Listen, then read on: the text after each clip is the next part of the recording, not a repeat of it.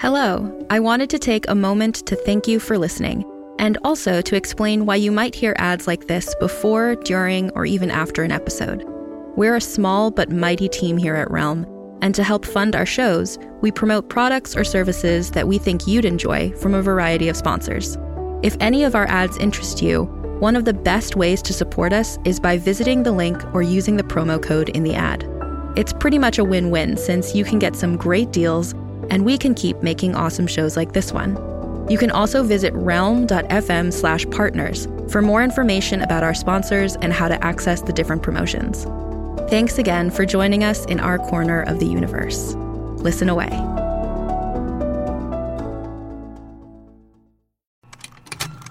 Contained herein are the heresies of Radolf Burntwine, erstwhile monk turned traveling medical investigator.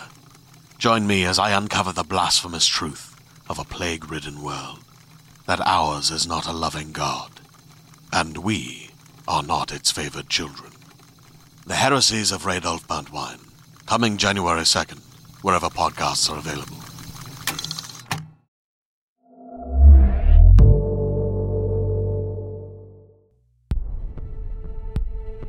Hello, friend. Welcome back to Adrenaline, Realm's thriller channel. I'm your host, Neil Helligers, and this is Dead Air, Episode 3. Please enjoy. Realm presents Dead Air, Episode 3. 1. Over a cup of coffee, the situation looks worse in the morning light.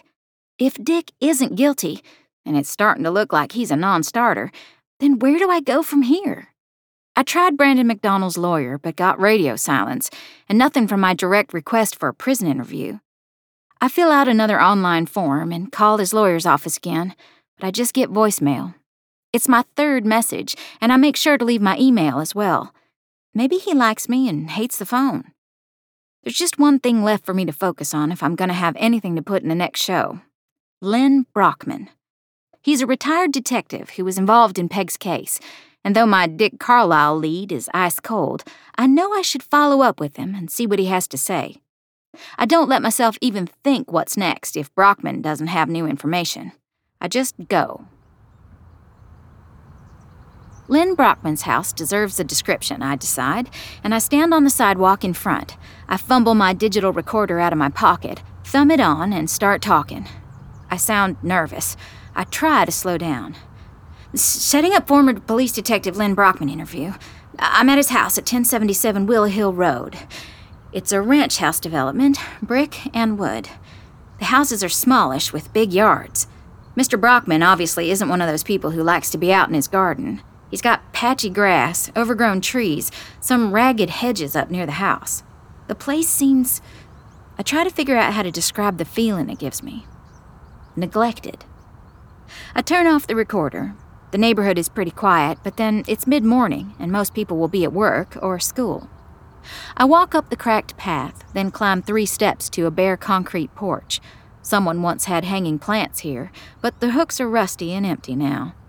I have one of those lightning flashes that warns me to turn around, get back in the car, but that's a Macy instinct. I will myself into Mackenzie and ring the doorbell. I don't hear it sound inside, and there's no answer, so I put knuckles to the screen door. The mesh that covers it is old and frayed at the edges. Not much of a barrier, but there's a faux carved wooden sign hanging on the wall that says, "This property protected by Smith & Wesson," and I feel my throat dry up. I hear the heavy thump of footsteps coming, louder and louder, and move back to put a couple of feet between me and the door. I wonder if he's going to answer it with a gun in his hand. If he does, I'm just going to run. I hear multiple locks clicking open on the other side, and then, before I'm ready, if I could ever be, the door is swinging open. It's dark inside, so I don't see Lynn that clearly, but my first impression is that he's big, and was probably athletic once, but not anymore. "Mackenzie, right?" he says. I called ahead and managed to sound somewhat professional when I requested an interview. "About the Peg Graham murder?" His voice is low and a little scratchy. I smell old cigarettes and nearly gag. The place is going to reek of it. Not that I'm allergic, just averse. "Yes, sir," I say. "I appreciate you giving me your time. Can I come in?" "Sure, kid," he says, and stiff arms open the screen door. I wish he hadn't, because it doesn't give me much room to pass, and I end up brushing against him way too closely. He doesn't seem to mind. I'm extra glad that I texted my plans to Ryan. "Go on into the living room. You want coffee or anything?" I politely decline and walk down the hall as he splits off, heading for the kitchen. The hallway is about 10 feet long, lined with photos. It's like a timeline of Lynn Brockman's life.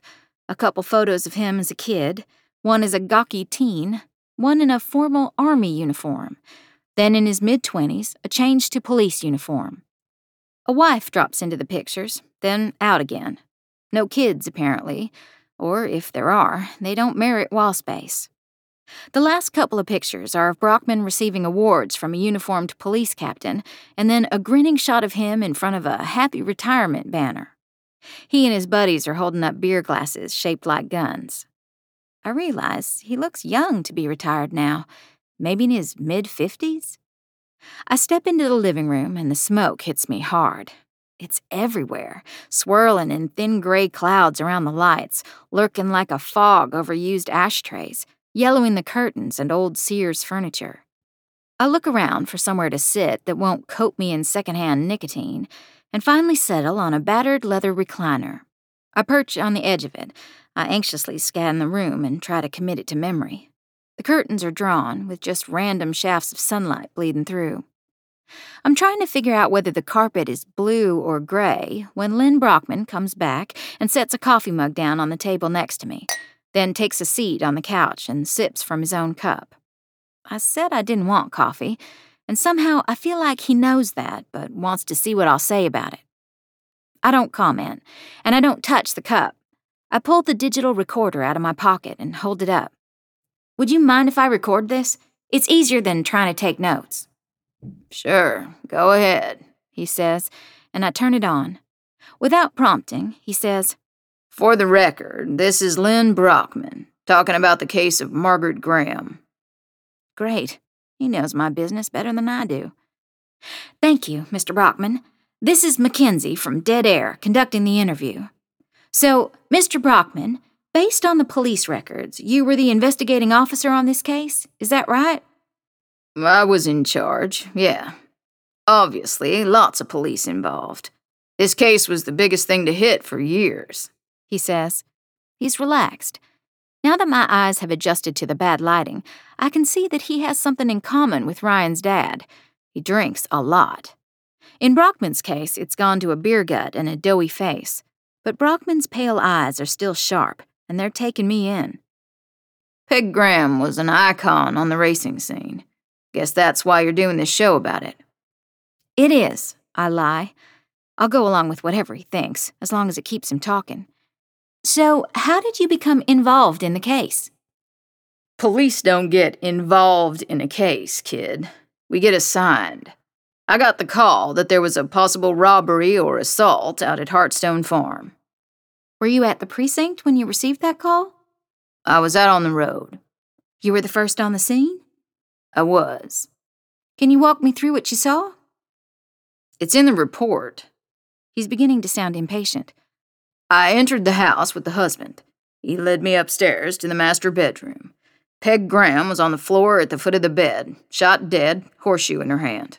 You know the drill." "I mean, who did you see? Speak to? What were your impressions?" "I spoke to everybody in the house, which just amounted to the nanny and Dick Carlisle himself. I stayed until the other detectives in uniforms got there. Then I had the uniformed officers secure the house, and I called for the coroner and forensics. Usual stuff.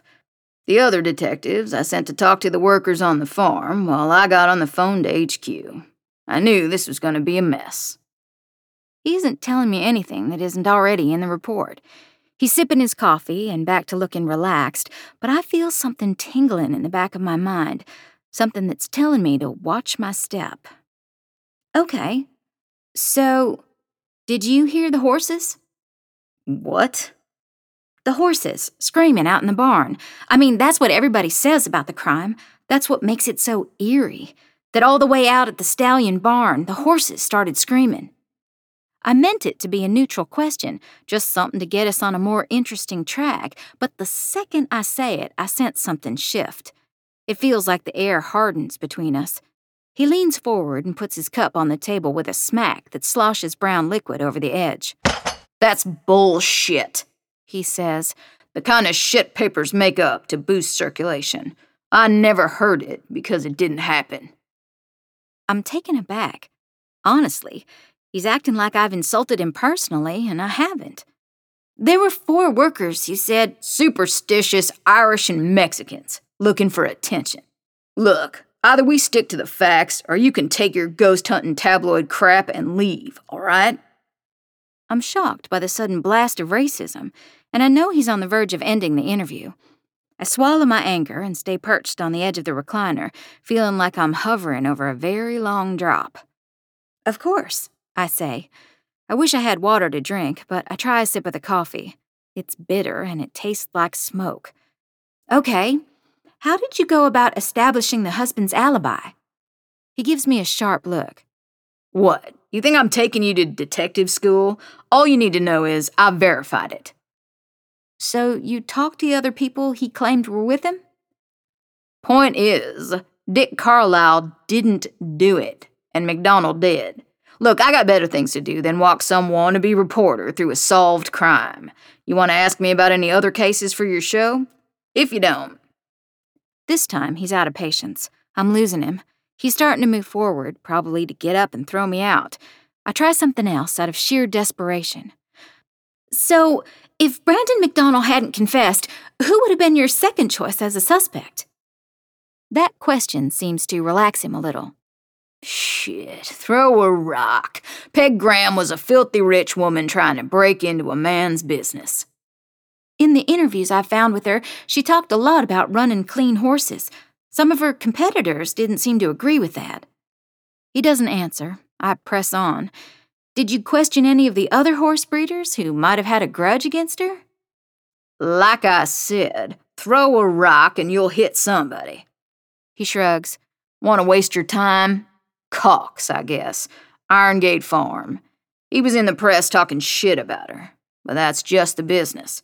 We done because Brandon McDonald confessed. End of story. You're digging up nothing because there's nothing to find." "Did you talk to Ryan Graham Carlisle that day?" He frowns at me. "Who?" "Ryan Graham Carlisle." He seems to think about it, then laughs and puffs a cig to full burn before he says, "The kid? Seriously? He was what, 2 at the time?" "3, I say. "Did you ask him anything?" "He wasn't even there." "His nanny was there." I dig out my notebook and flip through. This was in the evening paper that day. Camilla Velasquez, nanny to Peg Graham and Richard Carlisle Jr.'s only son Ryan, raised eyebrows when she claimed not to have heard the shot that ended Peg Graham's life, though she was in the home at the time. Detectives on the scene dismissed this seeming contradiction, pointing out that the home is enormous and it would be difficult to hear any noise, even a gunshot, from one side to the other. If Ryan's nanny was there, doesn't it follow that he was there too? "I already told you he wasn't there. That's all you got? The misquoted word of some illegal immigrant maid?" "She was legal," I snap. I'm really not liking this chain-smoking racist prick, and it's affecting me, though it's not exactly good journalism. I try to moderate my tone. Not that it makes any difference, but she had a work visa, just like Brandon McDonald. I assume she didn't have an alibi if she was the only other person in the house. Did you ever suspect her?" "Of course we did. Tested her hands and clothes for gunshot residue. Nothing. No proof she had any kind of motive." "But you didn't investigate her otherwise?" His temper roars back to life and his voice turns hard and loud. "Turn that thing off. You're gonna twist everything I say, aren't you?" All of a sudden, Brockman is on his feet, and he's tossing the still-burning cigarette on top of a pile of dead ones in the nearest ashtray. He picks up my recorder and throws it to me. I nearly drop it. He seems larger now, looming over me. I stand because it feels like I need to. "You fucking millennials," he says. "These are real people you're screwing with, you know.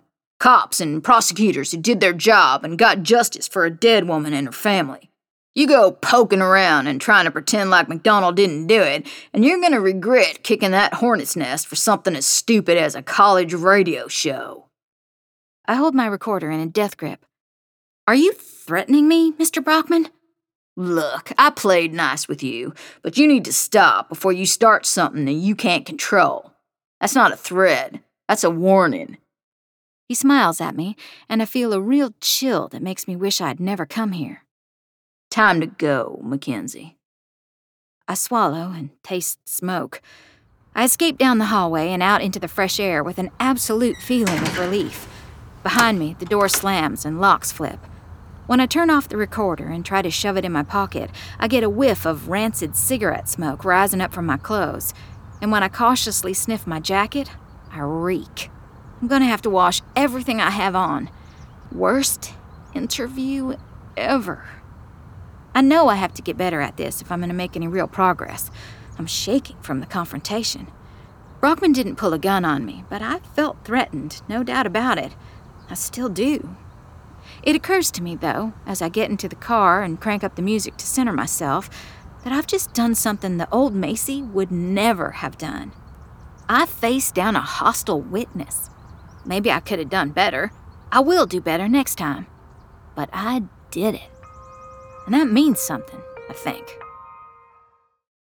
Hello, friend. This is Neil Helligers, host of Adrenaline Realms Thriller channel, and I'm here to talk to you a little bit more about the Greenlight app.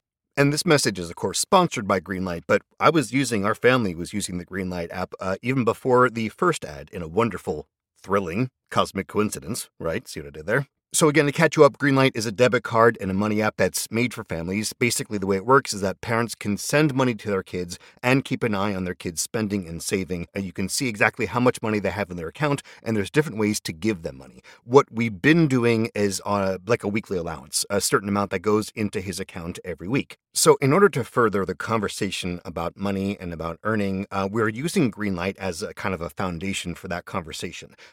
In other words, instead of just the allowance he gets for certain base things that he's expected to do around the house, we are also adding the chore feature, which is certain one-time payments for certain one-time jobs. For example, in our house, we're trying to encourage our son to start walking the dog more. He's old enough for it, he's responsible enough for it, and he's done it enough that he knows what to do. So he can really see that for all those extra times that he steps up and does the dog walk, he gets rewarded for that job well done. And this is the conversation. In life, when you work a little extra harder, you get a little extra compensation, and you can either save that up or spend it how you like. And we're not alone in this. Millions of parents and kids are learning about money on Greenlight. It's a very easy and very convenient way for parents to raise financially smart kids and for families to navigate life together. So sign up for Greenlight today and get your first month free when you go to greenlight.com/adrenaline. That's greenlight.com/adrenaline to try Greenlight for free.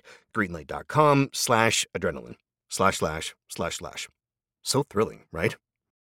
Hey there, this is Justin Bartha. I made a funny new podcast, King of the Egg Cream. It has the greatest cast in the history of podcasts with actors like Louis Black. I'm torn by my feelings for two women. Bobby Cannavale. You can eat it, or if someone hits you, you can put it on your cut. Melanie Linsky. I wonder what these marvelous things are that look just like boiled chicken feet. Jason Ritter. I can break things and pick locks and kill people. Michael Stuhlbarg. The whole point is to inspire people that they should make themselves better. Ari Grainer. No, don't whet its appetite. What are you, an idiot? Me, Justin Bartha. That's not just any egg cream, that's a Lemke's special. And all narrated by the hilarious Richard Kind.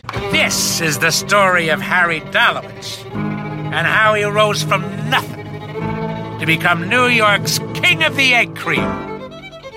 So if you like funny true stories, come listen to King of the Egg Cream, available wherever you get your podcasts. 2. I hate to take a hint from the poster child for lung cancer, but he's right about one thing. Peg Graham had been, for her time, a real boundary pusher. In the old boy club of racing and thoroughbreds, she'd been one of the few female stars, and she'd spoken out loudly and consistently against doping, which means that her rivals surely would have wanted her quiet. After all, they were making a lot of money off the status quo she wanted to change. It's not much of a lead, but it's something I can chase until Brandon McDonnell either turns me down or says he'll talk. I don't have much hope I'll ever see him, especially if his old public defender is still ghosting me. I try another call and get told, firmly, to leave a message. I check the time and it hits me that I'm supposed to be going to the Kentucky Derby in just a few hours. I feel a little giddy and short of breath and tell myself that it's just reconnaissance. I've never had much of an interest in horse racing, after all. I might be a little giddy about who's taking me, though. But I shove that thought off, turn the key in the ignition, and head for a quick pit stop at the library. The internet's great for a lot of things, but for pre-computerized news, it's not exactly a complete reference. I still have a hard time with the idea that people lived with paper maps and no online shopping, not to mention no social media, but I was starting to like the concept of the human Google, as in, ask a librarian. So I go straight for the periodical section on the second floor in the Kentucky room and ask the older man behind the desk about specialty publications for the horse breeding and racing worlds in the period I need. I don't expect so many. There are binders of paper magazines, some for the public, some just for the experts. There are reports of commissions that would take a magnifying glass and hours to figure out the jargon alone. I quickly give up on the specialty stuff and dig into the horse version of People, something that racegoers could buy in the gift shops, most likely, or gambling addicts could subscribe to by mail. It has loads of horse, owner, breeder, trainer, and jockey profiles, and I managed to winnow it down to specific pages and people of interest. There is, of course, a faded article gushing about Heartstone Farm and Peg. I haven't seen the picture before. Peg, in impeccable riding clothes, standing with Champion's Heart and smiling like she's already accepting the trophy. I recognize the stallion barn. It hasn't changed, except that all but one of the luxurious horse stalls in the picture have only one name plaque, but today most have at least 2 or 3 marking previous occupants. Peg talks about doping in plain, no-nonsense terms. I never understood why anyone would do that to such beautiful animals. They want to run. They need it. All we have to do, and our duty as their partners and caretakers, is to teach them how to do it best. They don't need drugs. They need love. Okay, it sounds naive, even to me, and I can't imagine how it played with her rival breeders and owners. One issue later, I stumble across a 2-page glossy center spread about Irongate Farm and an owner named Curtis Winfield Cox. For a second, I think the picture has to be a joke. The man shown is just too stereotypical. He could have made his living posing for magazine ads for expensive scotch or private banks. He has a chiseled, refined profile. Dark hair and the dress-down jeans and flannel shirt don't exactly detract from the expensive watch he's flashing. I know I'm hitting something good when one of the first questions in the profile isn't about him at all. It's about Heartstone Farm, Peg Graham, and the challenge she's issued for other owners to sign on to a no-doping pledge before that year's Derby. Cox's reply to that is pretty much everything I needed to know. No, I'm not going to sign on to support an empty gesture. She's only doing this to make up for her lack of experience and reputation in the horse world. Everybody knows what Irongate Farm stands for. Great horses that run clean and run well. I don't have anything to prove. You can practically hear the sneer in the words, and for a moment I feel the anger Peg must have felt reading this long-distance slap. Or not so long distance at all.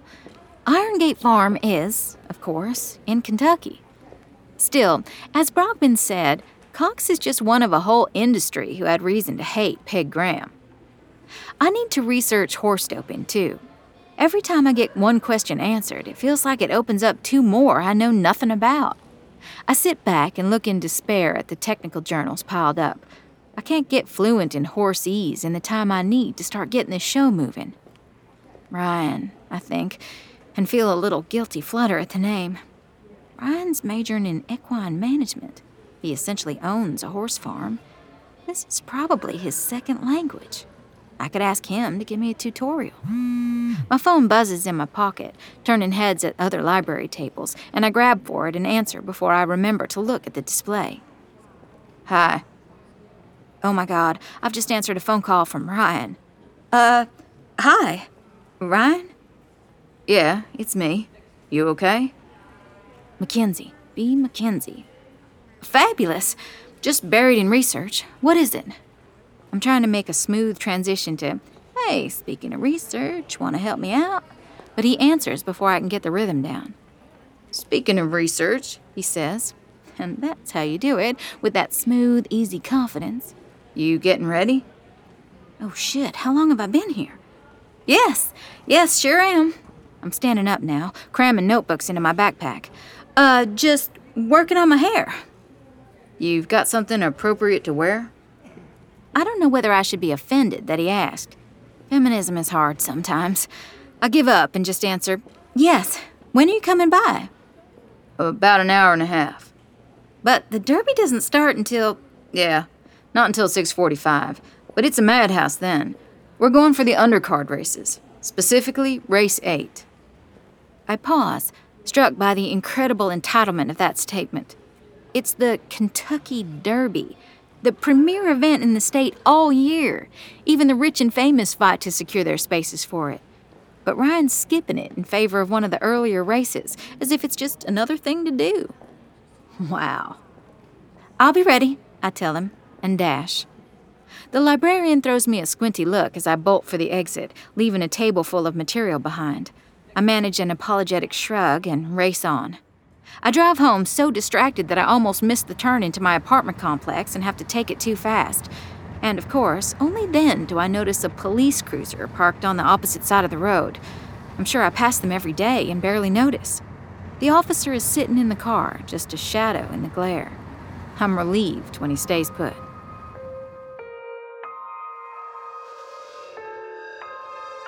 3. I shower and dress in record time. I'm nervous as hell that what looked amazing in the consignment store is actually tacky and cheap, but when I zip it up and check the mirror, I'm still happy with it.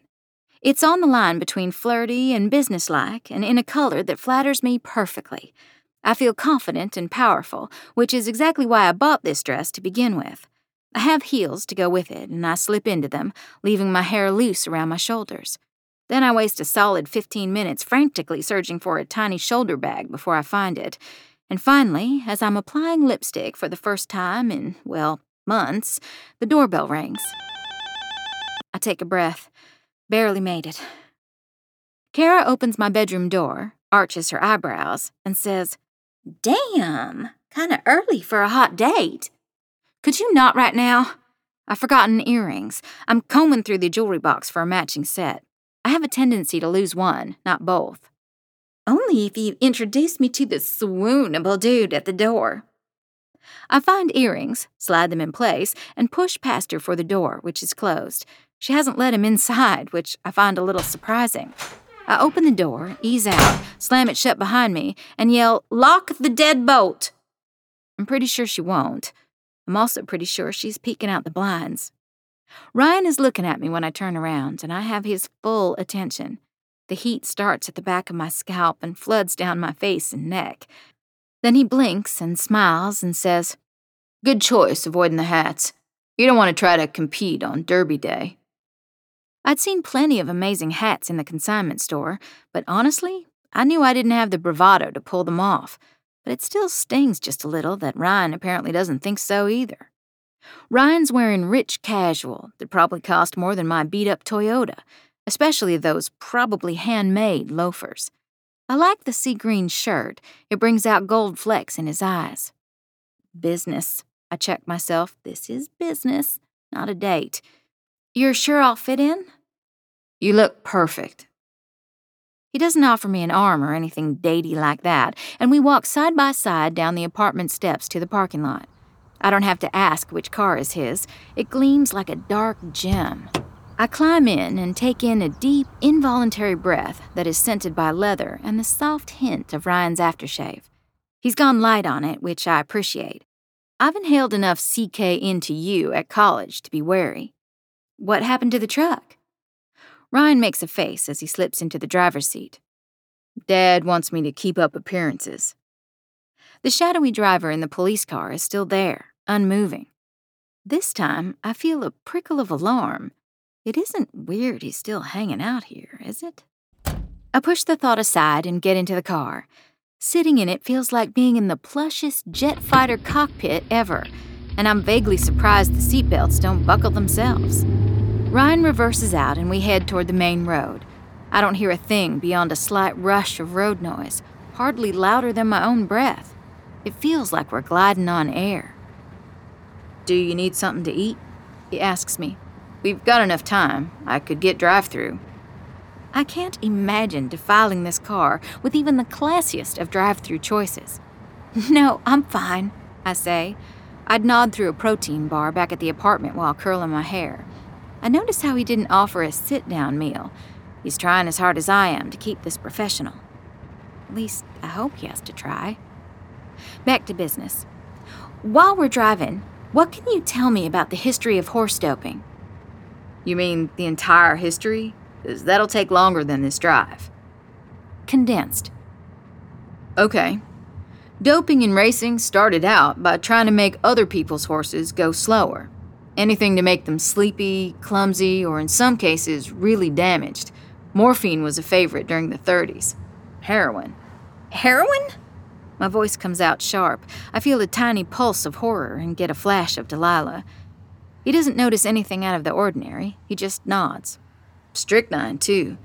All that slowed down when regulations started coming in post-war, but that just led to new drugs, amphetamines mostly. Then, in the 60s, diuretics were introduced. Legal because bleeding is a problem for racehorses, and diuretics reduce pressure on the lungs. Horses can suffocate during a race if blood hemorrhages into their nasal cavities. So there's a legit use, which makes it much tougher to control as an enhancer, or as a cover for other substances. It was finally banned just a few years ago, along with all race day drugs.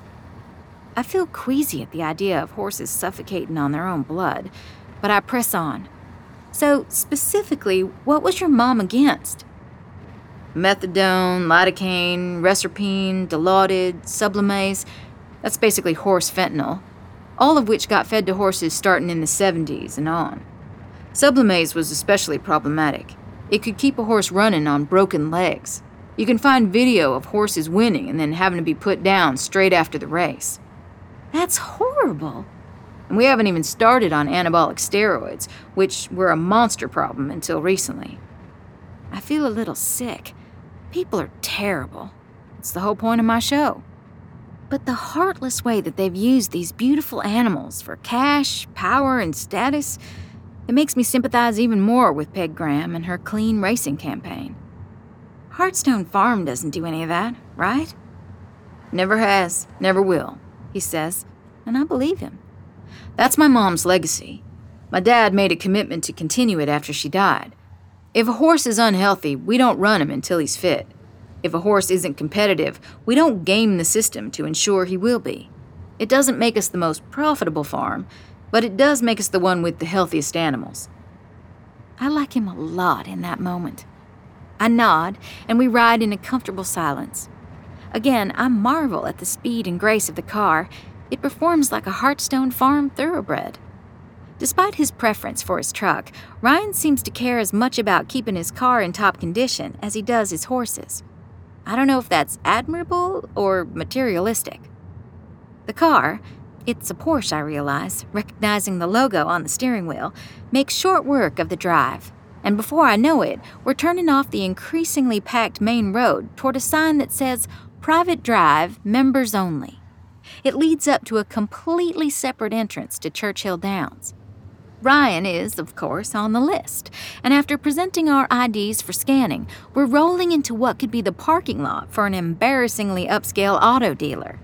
There's a whole section chock full of town cars with drivers, but on the self-driving side, Ryan's not the only one with a Porsche.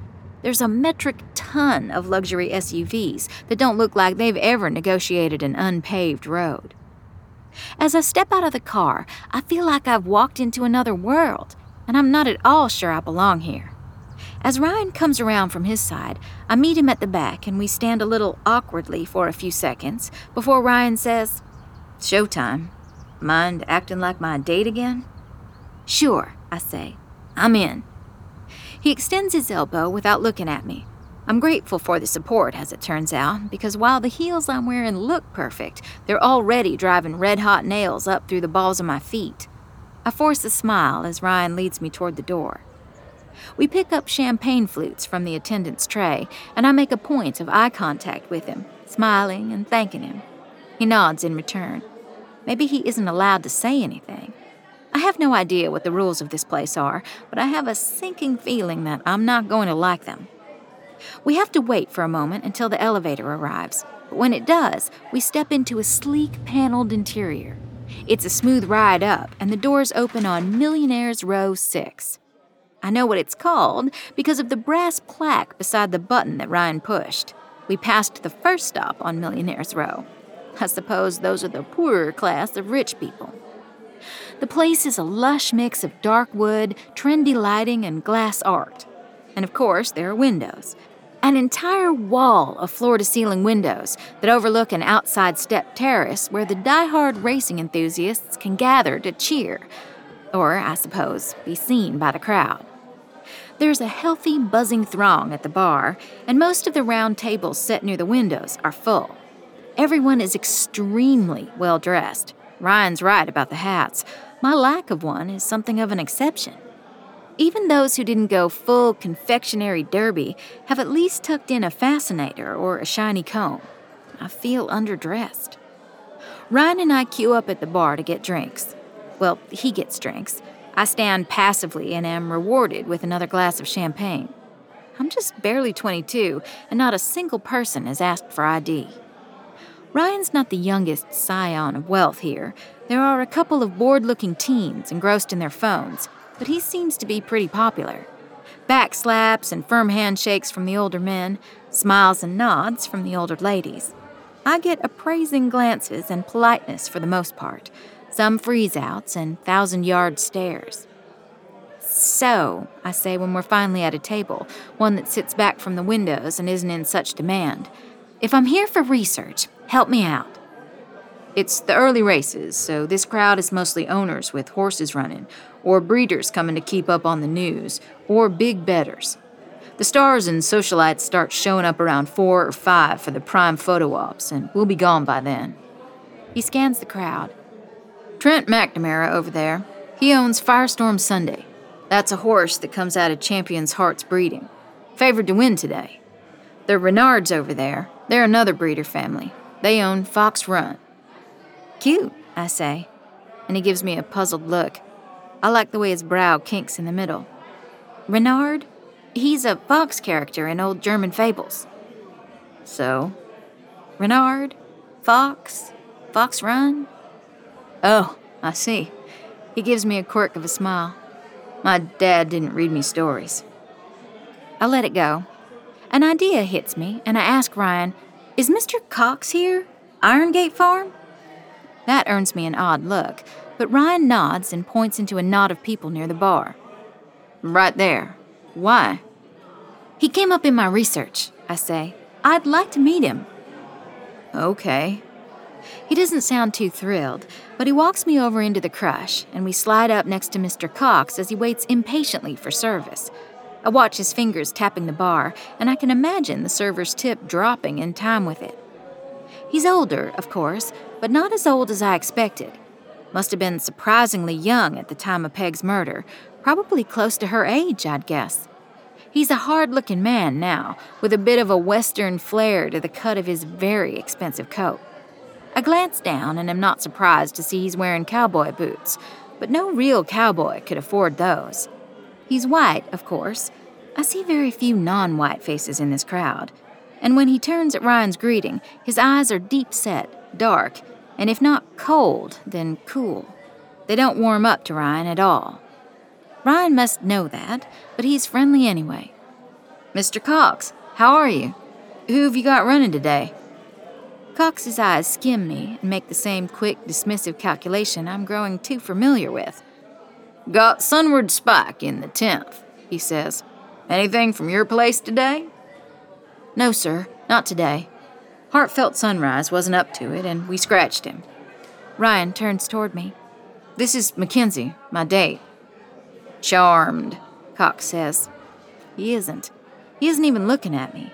His gaze is fixed on the server coming his way with a glass of amber liquid. Enjoying yourself? Yes, I say, and I put on my game face. I'm just fascinated by all of this. I really don't know a lot about horse racing, but Ryan's a darling for giving me such a great education on how it works. Too much? I tried toning it down. Of course, the horse world is so much a part of his life. I squeeze Ryan's arm. His whole family's life, Cox agrees. Well, his mother's, and then his father's, at least. Oh, did you know Ryan's mom? Ryan shoots me a glance of pure alarm. I almost regret it, but I know that I'm not likely to get another chance at Cox today. Maybe ever. I get the man's full attention now, and a second scan. He can't add me up. Long time ago. I'm just curious, I say, and try a warm smile. She seems like such an important figure in Ryan's life, and she built such a wonderful business. Were you two friends? Wouldn't say that, Cox says. He seems annoyed now. We were in the business together. We didn't socialize. The tone tells me he never took her seriously. He takes Ryan as more of an equal than he ever did his mother. Was it because she was a woman? Or because he didn't respect her ideals? Hard to know, and I'm not about to find out, because he grabs his drink and says a quick goodbye before heading off to someplace we aren't. Did you get anything from that? Ryan asks. I can tell it rattled him a little, and the words are just a touch sarcastic. Well, at least he knows who I am now. Maybe he'll take my calls when I follow up with him, I say, and shrug. Sorry. He accepts that, and we claim another neglected table. We sip really good champagne and people watch for a while.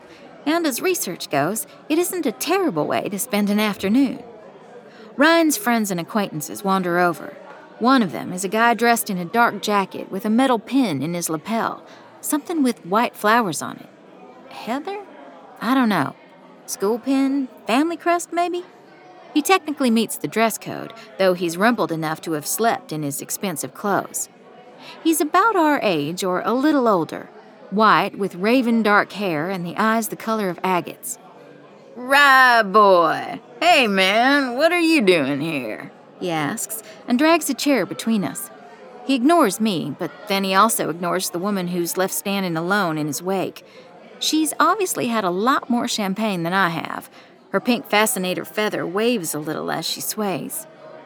Ryan sends me an unreadable look, and then says, Hey, Callan, just here for fun today. You betting? McNamara's horse seems good.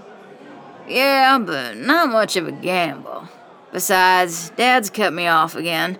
But hey, free drinks, Callan says, and holds up what looks to be a double shot of scotch. You're still on for the party, right? Right, Ryan says, and I get a very real sense that he either wishes Callan hadn't said anything about the party or that I wasn't here to witness it. Not sure which it is. He's deliberately not looking my way. Cal, says the girl left standing. She sounds pouty. He ignores her and leans over to whisper something to Ryan. Ryan pulls back and nods. I wonder what someone who's so loud and obnoxious has to keep secret. Cal, you said we'd watch the next one. She's dialed up to impatient now. Cal rolls his eyes in a way that shows how drunk he is, then tosses back his scotch in one long gulp before slamming the empty onto our table, shoving his chair back and turning to face her. Yes, babe, I'm coming. There's nothing sweet about it. I shudder inside. Cal's got a mean look in his greenish eyes, and when he takes her arm, it's with a force that could leave bruises. Let's get you another drink and into a better mood, shall we? They head to the bar, Callan pulling her along, her stumbling, and I look over at Ryan, who's frowning as he watches. You know that guy? Yeah, he says, and there's a load of regret to it.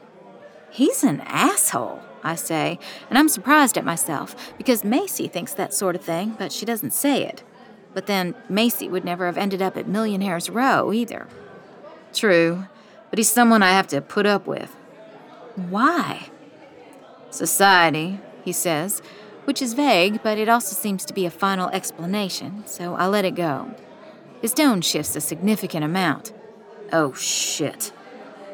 I turn my head, and I see Dick Carlisle coming off the elevator. Like Callan, he has a woman hanging on his arm for dear life, who I suppose must be his girlfriend and the owner of the shoes I saw back at the mansion. Peg Graham's current replacement. Her hat is an improbably balanced mix of feathers, flowers, and some dangling fake birds and bees. Ryan's dad is already drunk before he tips back his first champagne flute. I can see the burn in the tip of his nose and in his florid cheeks. I hope he didn't drive like that, but somehow I'm almost sure he did. Should we? I'm not sure what to say. Run? Hide? Go say hello? But at that moment, Dick Carlisle turns and catches sight of us and heads our way. Ryan rises to greet him, and he looks wary. I stand up, too.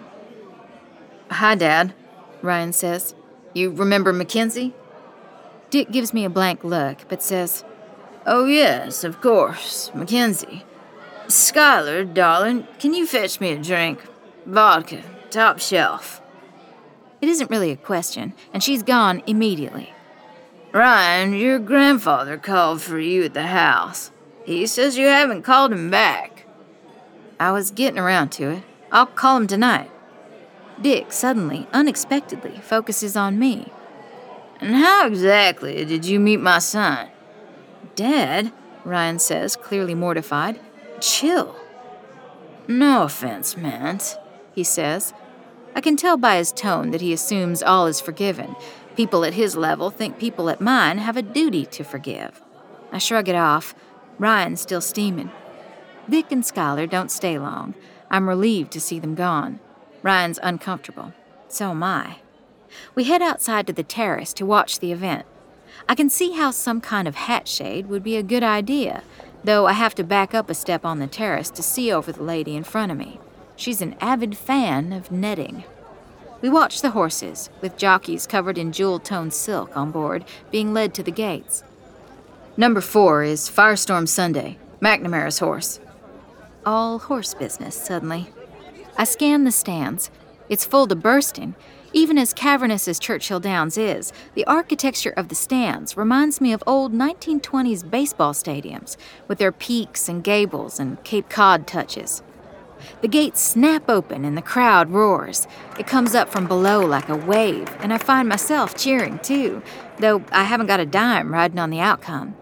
We all lean forward as the horses thunder around the turns, and as they hit the last straightaway, Firestorm Sunday pulls into the lead with an incredible burst of speed. I cheer myself hoarse as he flashes past the finish line, a full length ahead of the second-place finisher. I see a flutter of confetti as losing bettors tear their receipts and let them loose in the breeze. My heart's pounding, my eyes are wide, and I turn to Ryan to find he's just as taken away. Wow, I say, and laugh in delight. Wow, that was... I know, he says. He looks completely happy, and when someone accidentally shoves into me as they move toward the exit, I lose my balance and fall forward into him. Oh. He keeps smiling, and this close, it's pretty devastating. Look, I'm not expecting you to actually fall for me. Ryan, a voice says, a sharp blade of sound that cuts between us and makes us take a step apart, as if we've been caught robbing the place. I didn't know you had a new girlfriend. Whatever happened to that lovely Parker girl? I don't know the man who's standing a few feet away. Most of the crowd has already moved back indoors out of the sun, so I get a clear look. The old man is wearing a pale suit, a blue satin vest, and like me, no hat. His hair is thick and silver, and so is his beard, which is perfectly trimmed. He's got unnervingly dark eyes, and they're fixed right on me, though the question was for Ryan. He's probably nearing 70, but he still looks fit enough. The cane he's carrying is fancy dark wood with a horse's head for a handle, but it doesn't look to me like he needs it much. Ryan seems like he wishes he could drop through the stands to the center of the earth, but only for a second, and then he's closed up again. No smile, no nothing. All the joy I saw in him is just gone. Leanna Parker moved up to New York 2 years ago, he says. Mackenzie Walker, let me introduce you to Richard Carlisle, my grandfather. There's no doubt who holds the power in the family now. Certainly not Ryan's dad, who's been carted off in a booze-soaked cloud. This is a razor-sharp old man, and I feel a chill when his stare doesn't move away from me. "Hello, Mr. Carlyle. It's nice to meet you." "I'm sure," he says, which cuts just as much as he wants it to. "Walker, I'm not acquainted with the family, if you're local to the area." I force my smile to stay in place. "My father's a science teacher. My mom's a vet tech. She's well known in the business." That doesn't help. I can see the contempt flash into his eyes, and it makes me a little angry, a little reckless. I shouldn't be trying to justify myself. I'm sick of Carlyle men questioning my worthiness to associate with Ryan. "I see," the old man says. "And you met my grandson how?" "In class," I say. He dismisses me to finally turn that glare to his grandson. "You were supposed to complete the paperwork at my office yesterday for the expenditure reports. I trust you understand that this isn't optional. You have to do it every year if you want to continue your course of study." "I know," Ryan says. He still looks calm, but I'm starting to recognize his tells. He has a muscle that bunches up on his jawline and a twitch in his fingers, which he's careful to keep out of fists. No wonder he didn't want to stay for the Derby, even though he clearly loves watching the horses. "I'll stop by in the morning, sir." "Good. I'll expect you at 7:30. We should go over the farm's financials again. Your maternal grandmother requested a review of the latest quarter. I'll need answers to her questions about a few of the expenses to satisfy her." Ryan softens at the mention of his grandmother, seeming almost amused. "She didn't mention she was doing that." "I'm not surprised," his grandfather says. "The woman only wants to bedevil me." "Did you actually speak to Grandma Georgia?" Ryan asks. "Of course not. Her attorney spoke to mine." Mr. Carlyle gives me another scorching assessment, as if somehow I'm Georgia Graham's undercover agent. "I don't wish to discuss our private business further at the moment. Is your father here?" "He was," Ryan says. "I expect he left the worse for wear. He had quite a lot to drink at the meeting this morning. I really ought to lock up the cabinet when he's included." But you won't, I think. There's bitter satisfaction in his face. He likes seeing his son fail. Maybe because it just reaffirms his own superiority. He doesn't say goodbye, and I'm just as glad. He's cast a shadow as big as winter. I feel dirty and out of place. Again. Ryan watches his grandfather stride away toward the exit, and without really looking at me, he says, "We should go." "Yeah," I reply. "Probably. Unless you had more to show me here?" "I think we better save it for later." "Ryan," I don't know what to say exactly. "Are you okay? You seem rattled. Well, that's normal." He suddenly flashes me an utterly charming grin, and I feel everything in me warm up. "He has that effect on people. Don't worry about it. I'm glad you stood up to him." I can sense he's truly off balance, and I don't know why it happens, or even how, and maybe it's me moving forward, or him, but in the next second, we're kissing, and oh wow, it's glorious. Someone mockingly whistles and claps, and I look around to see that it's Callan, the frat boy jackass from earlier. We pull apart, and I can't tell if Ryan is pissed off or embarrassed. We head back to the car in silence, not touching. It's like the kiss never happened, except that when I blink, I can still feel the pressure of his mouth on mine. The silence holds for most of the drive, and I convince myself that he was embarrassed, that I embarrass him. When he pulls to a stop at my apartment, I finally look at him and say, "This fake girlfriend thing? Maybe not the best plan. The last thing I want to do is get involved with your whole family." "Too late," he says, and I see a little hint of a smile, then it fades. "I need you to keep going. I need to know what happened to my mom." It's the painful sincerity in his voice that gets me. I watch him drive off, and my attention is caught, again, by the car parked across the street. The police cruiser from this morning is still there. As I start toward it, whoever's behind the wheel starts the engine and pulls off into traffic. It's nothing, I tell myself. I almost believe it. I don't have time to indulge my paranoia. It's already nearly 7, and I'm starving. I decide to text Mom and see if I can join her and Dad for dinner. I'm feeling grateful for my family after seeing Ryan's in action. But first, I have to get these heels off before I die.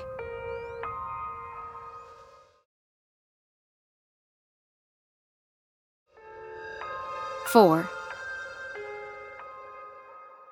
Dinner at home is always comforting. It's nice to feel that when I walk in, I'm back in a safe place. It's not the same in my apartment, even though it's technically mine. This place has history. I shut the door and pull in a deep breath. Meatloaf. Some things never change, and I'm so glad they don't. Whatever chaos happens outside, in here, it's boring and safe and familiar. "Hey, I'm home!" I yell, and hang my purse on the coat tree before I kick off my shoes and line them up against the baseboard. Mom's newest rule, no shoes on the carpet. I don't really know why. It isn't that the carpet's especially awesome, but I abide by it. I pad in stockinged feet through the living room to the kitchen. "Hey, Macy, come on in and help me whip up the potatoes," says my mother. She stands at the stove, pot holders on hands, as she takes the meatloaf pan out and sets it to cool. I wash my hands at the sink before picking up the spoon and start to violently stir the mashed potatoes. Butter's already melting into them, and they smell amazing. She always makes them from scratch, and somehow mine never taste quite as good. "How was your week, Mom?" "The usual," she says. 2 horses with inflamed tendons, 1 with an infection. I helped 2 calves into the world and treated a sick chicken over at the petting zoo." "How can you tell if a chicken's sick?" "You don't want to know." Gross. Dad's sitting at the table reading the newspaper, a real delivered newspaper like a dinosaur. He smiles and kisses my cheek when I deposit the mashed potatoes on the table and ask him about his week. "Usual nonsense," he says. "Budget got cut again. I think the school board would be perfectly fine if we just read from the Bible 6 hours a day and called it good." I try not to laugh. I know he doesn't think it's funny. Mom's putting the green beans on the table. My mouth waters. "Sit down, Macy," my mom says, and places the meatloaf in the middle along with the serving utensils. "Mom, can I ask you something? It's research for a class." "What is it?" Mom's voice is noncommittal. She isn't happy that I've changed my major to journalism. I try to keep it casual. "Well, I'm doing some research on the history of horse racing, and the issue of doping is something I don't really understand. As a vet tech, you probably have plenty of info about that, right?" "Doping? What kind of class is this?" "We have to pick and research a topic that relates to Kentucky. I picked horse racing." I lie. I don't like lying to her, and I can feel the anxiety building under my breastbone. "I see. Well, there's lots of information available, honey. I'm not sure I can really add anything." That seems odd. But what did people use on their horses back in the day when you first started? "Lots of things. It's just that someone was telling me about giving competitors' horses heroin to make them run slower." She shakes her head. "Macy, maybe you should pick something else to research, something that doesn't involve drugs." That hits like a silent bomb. I put my fork down. I don't say anything. My dad has looked up too, and he's staring at my mom. "Vicky," he says. It's a cautious warning. "Macy, sweetie, isn't that what this is really about? Delilah?" my mom asks. She sounds earnest and concerned, and I don't have any answer to that. I glance at the blank end of the table. There's no chair, no plate or glass or silverware. And I think, I miss you, Delilah. She joined us here a lot, all through my childhood, and up until about 8 months ago, I thought she always would. That was always her spot. This was our spot, playing cards, dressing Barbie dolls, and studying. But she won't be here again. Mom may not have been happy about my change in major, but after Delilah, Journalism, asking the tough questions, seemed like a way to honor my cousin. I try to push some more, but Mom slips easily around the subject over and over until I realize that she isn't going to answer me. Maybe it's just concern that I'm obsessing about Delilah's death, but it feels like more than that. The rest of the evening, I try to pretend it never happened. Dad even puts aside Graydon homework to join us in a quick cutthroat game of speed Monopoly, which he invented. It's fun, but it also just reminds me who's missing. When I walk out of the house at 11, heading for the college radio station and my 12 o'clock date with Trouble, I've got the little Scotty Dog token in my coat pocket. It was the one Delilah always played, and for some reason, I feel like keeping it with me right now. 5. When I slide into my chair, taken over from the sophomore boy who's been playing thrash for the past session and desperately needs a shower, I set the little silver dog next to the computer to keep me company. I load up my intro music and files, and I hit play. Margaret Graham Carlisle, thank you so much for joining us on Racecourse Today. Folks, this is a rare pleasure. I don't think I've met such a pretty, charming owner in this business. Thank you for having me today. Just call me Peg. I'm so happy to talk about this business and the significant issues that face it. I thought you want to talk about the founding of the farm and its famous Hearthstone. I hear you used it to decorate your office. It's such an interesting story. If we have time, certainly. But rather than decorating, what I'd really like to talk about is the widespread use of drugs in both breeding and racing, and the damage it does to these beautiful animals we should be protecting. Peg, there are regulations in place to prevent the sort... Of course there are, but they're weak as milk. Doping of horses is too common. An estimated 90% of thoroughbreds go on the track on one or more drugs. Drugs to drop weight, drugs to numb pain, to force speed. And we see the consequences, Philip.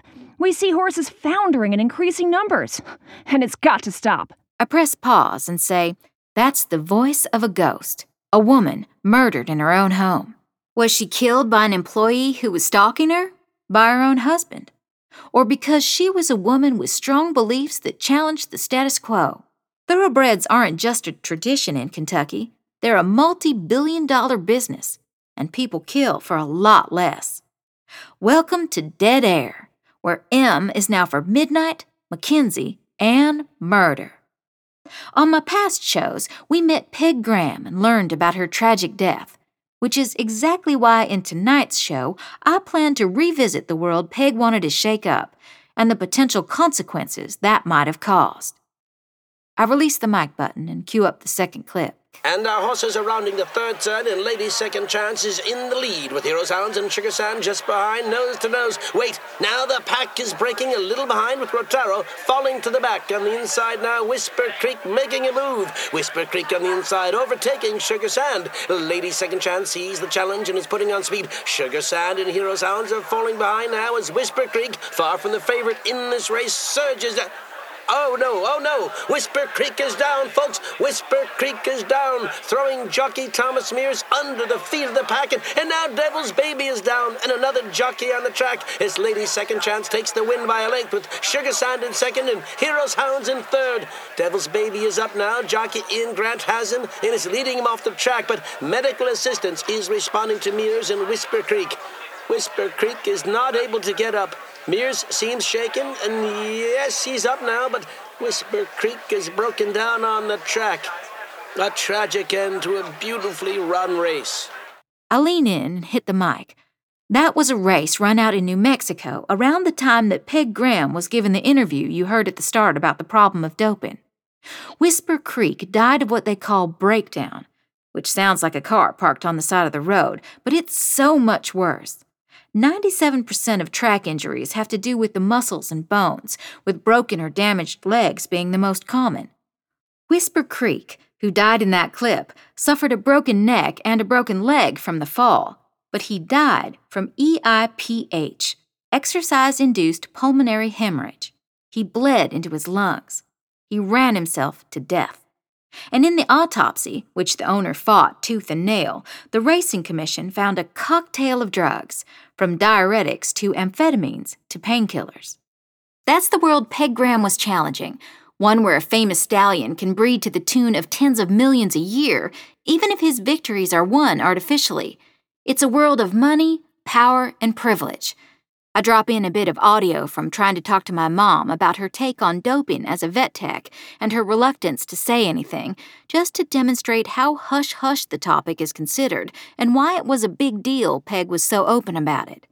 Then I continue, setting up the topic du jour. So tonight, we're going to talk about some of the others in the business at the time of Peg Graham's death and what motive they might have had to make her go away.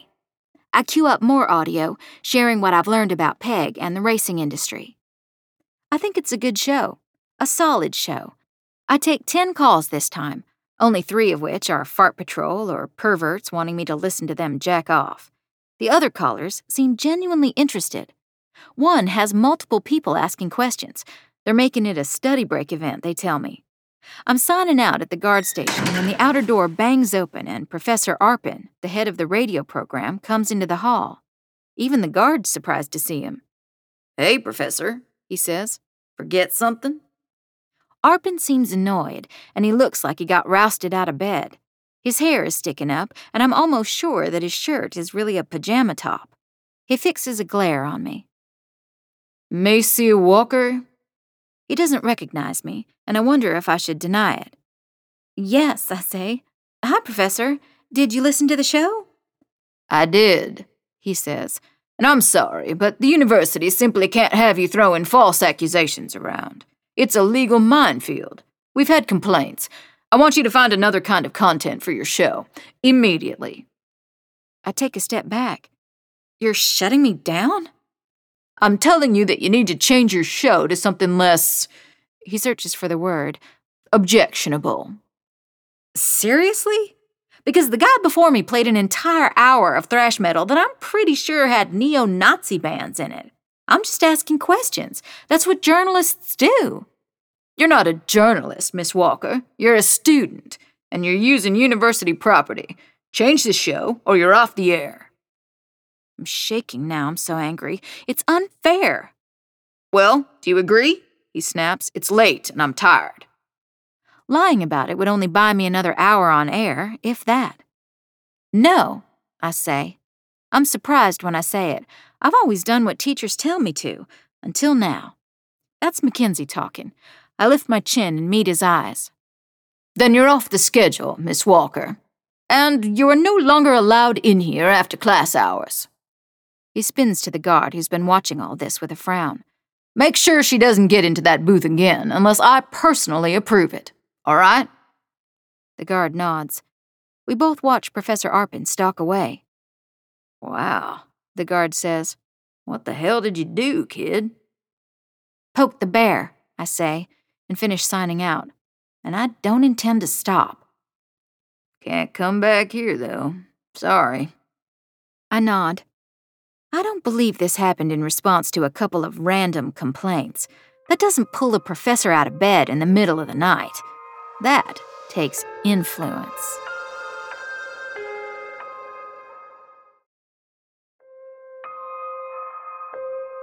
Dead Air is created by Gwenda Bond.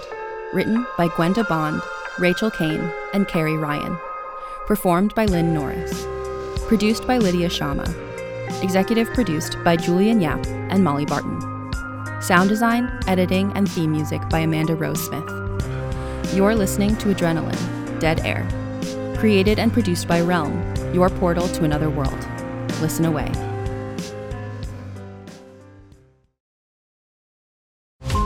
Every 5 minutes, a transplant candidate dies while waiting for a compatible heart, liver, or kidney. Imagine a technology that could provide those life-saving transplant organs for a high price, and imagine what a company would do to monopolize that technology. On a remote island in Lake Superior, a team of geneticists unlocks this holy grail of medicine by reverse engineering the genomes of all mammals, creating an animal with organs perfectly suitable for human transplantation. They envisioned a docile herd animal, but one team member had another, darker vision. This ancestor is anything but docile.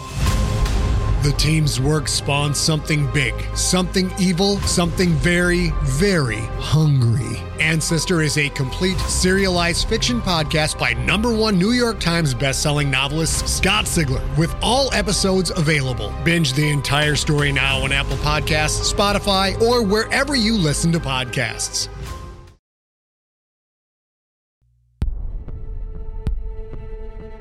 Adrenaline is produced by Nicole Kreuter and Kaylin West. Associate produced by Devin Shepard. Executive produced by Molly Barton and Julian Yap. Hosted by Neil Helligers. Audio editing by Angela Yee. Original theme by Marcus Bagala. Original cover art by Kendall Thomas. Find more shows like Adrenaline by following Realm on Apple Podcasts, Spotify, or at realm.fm.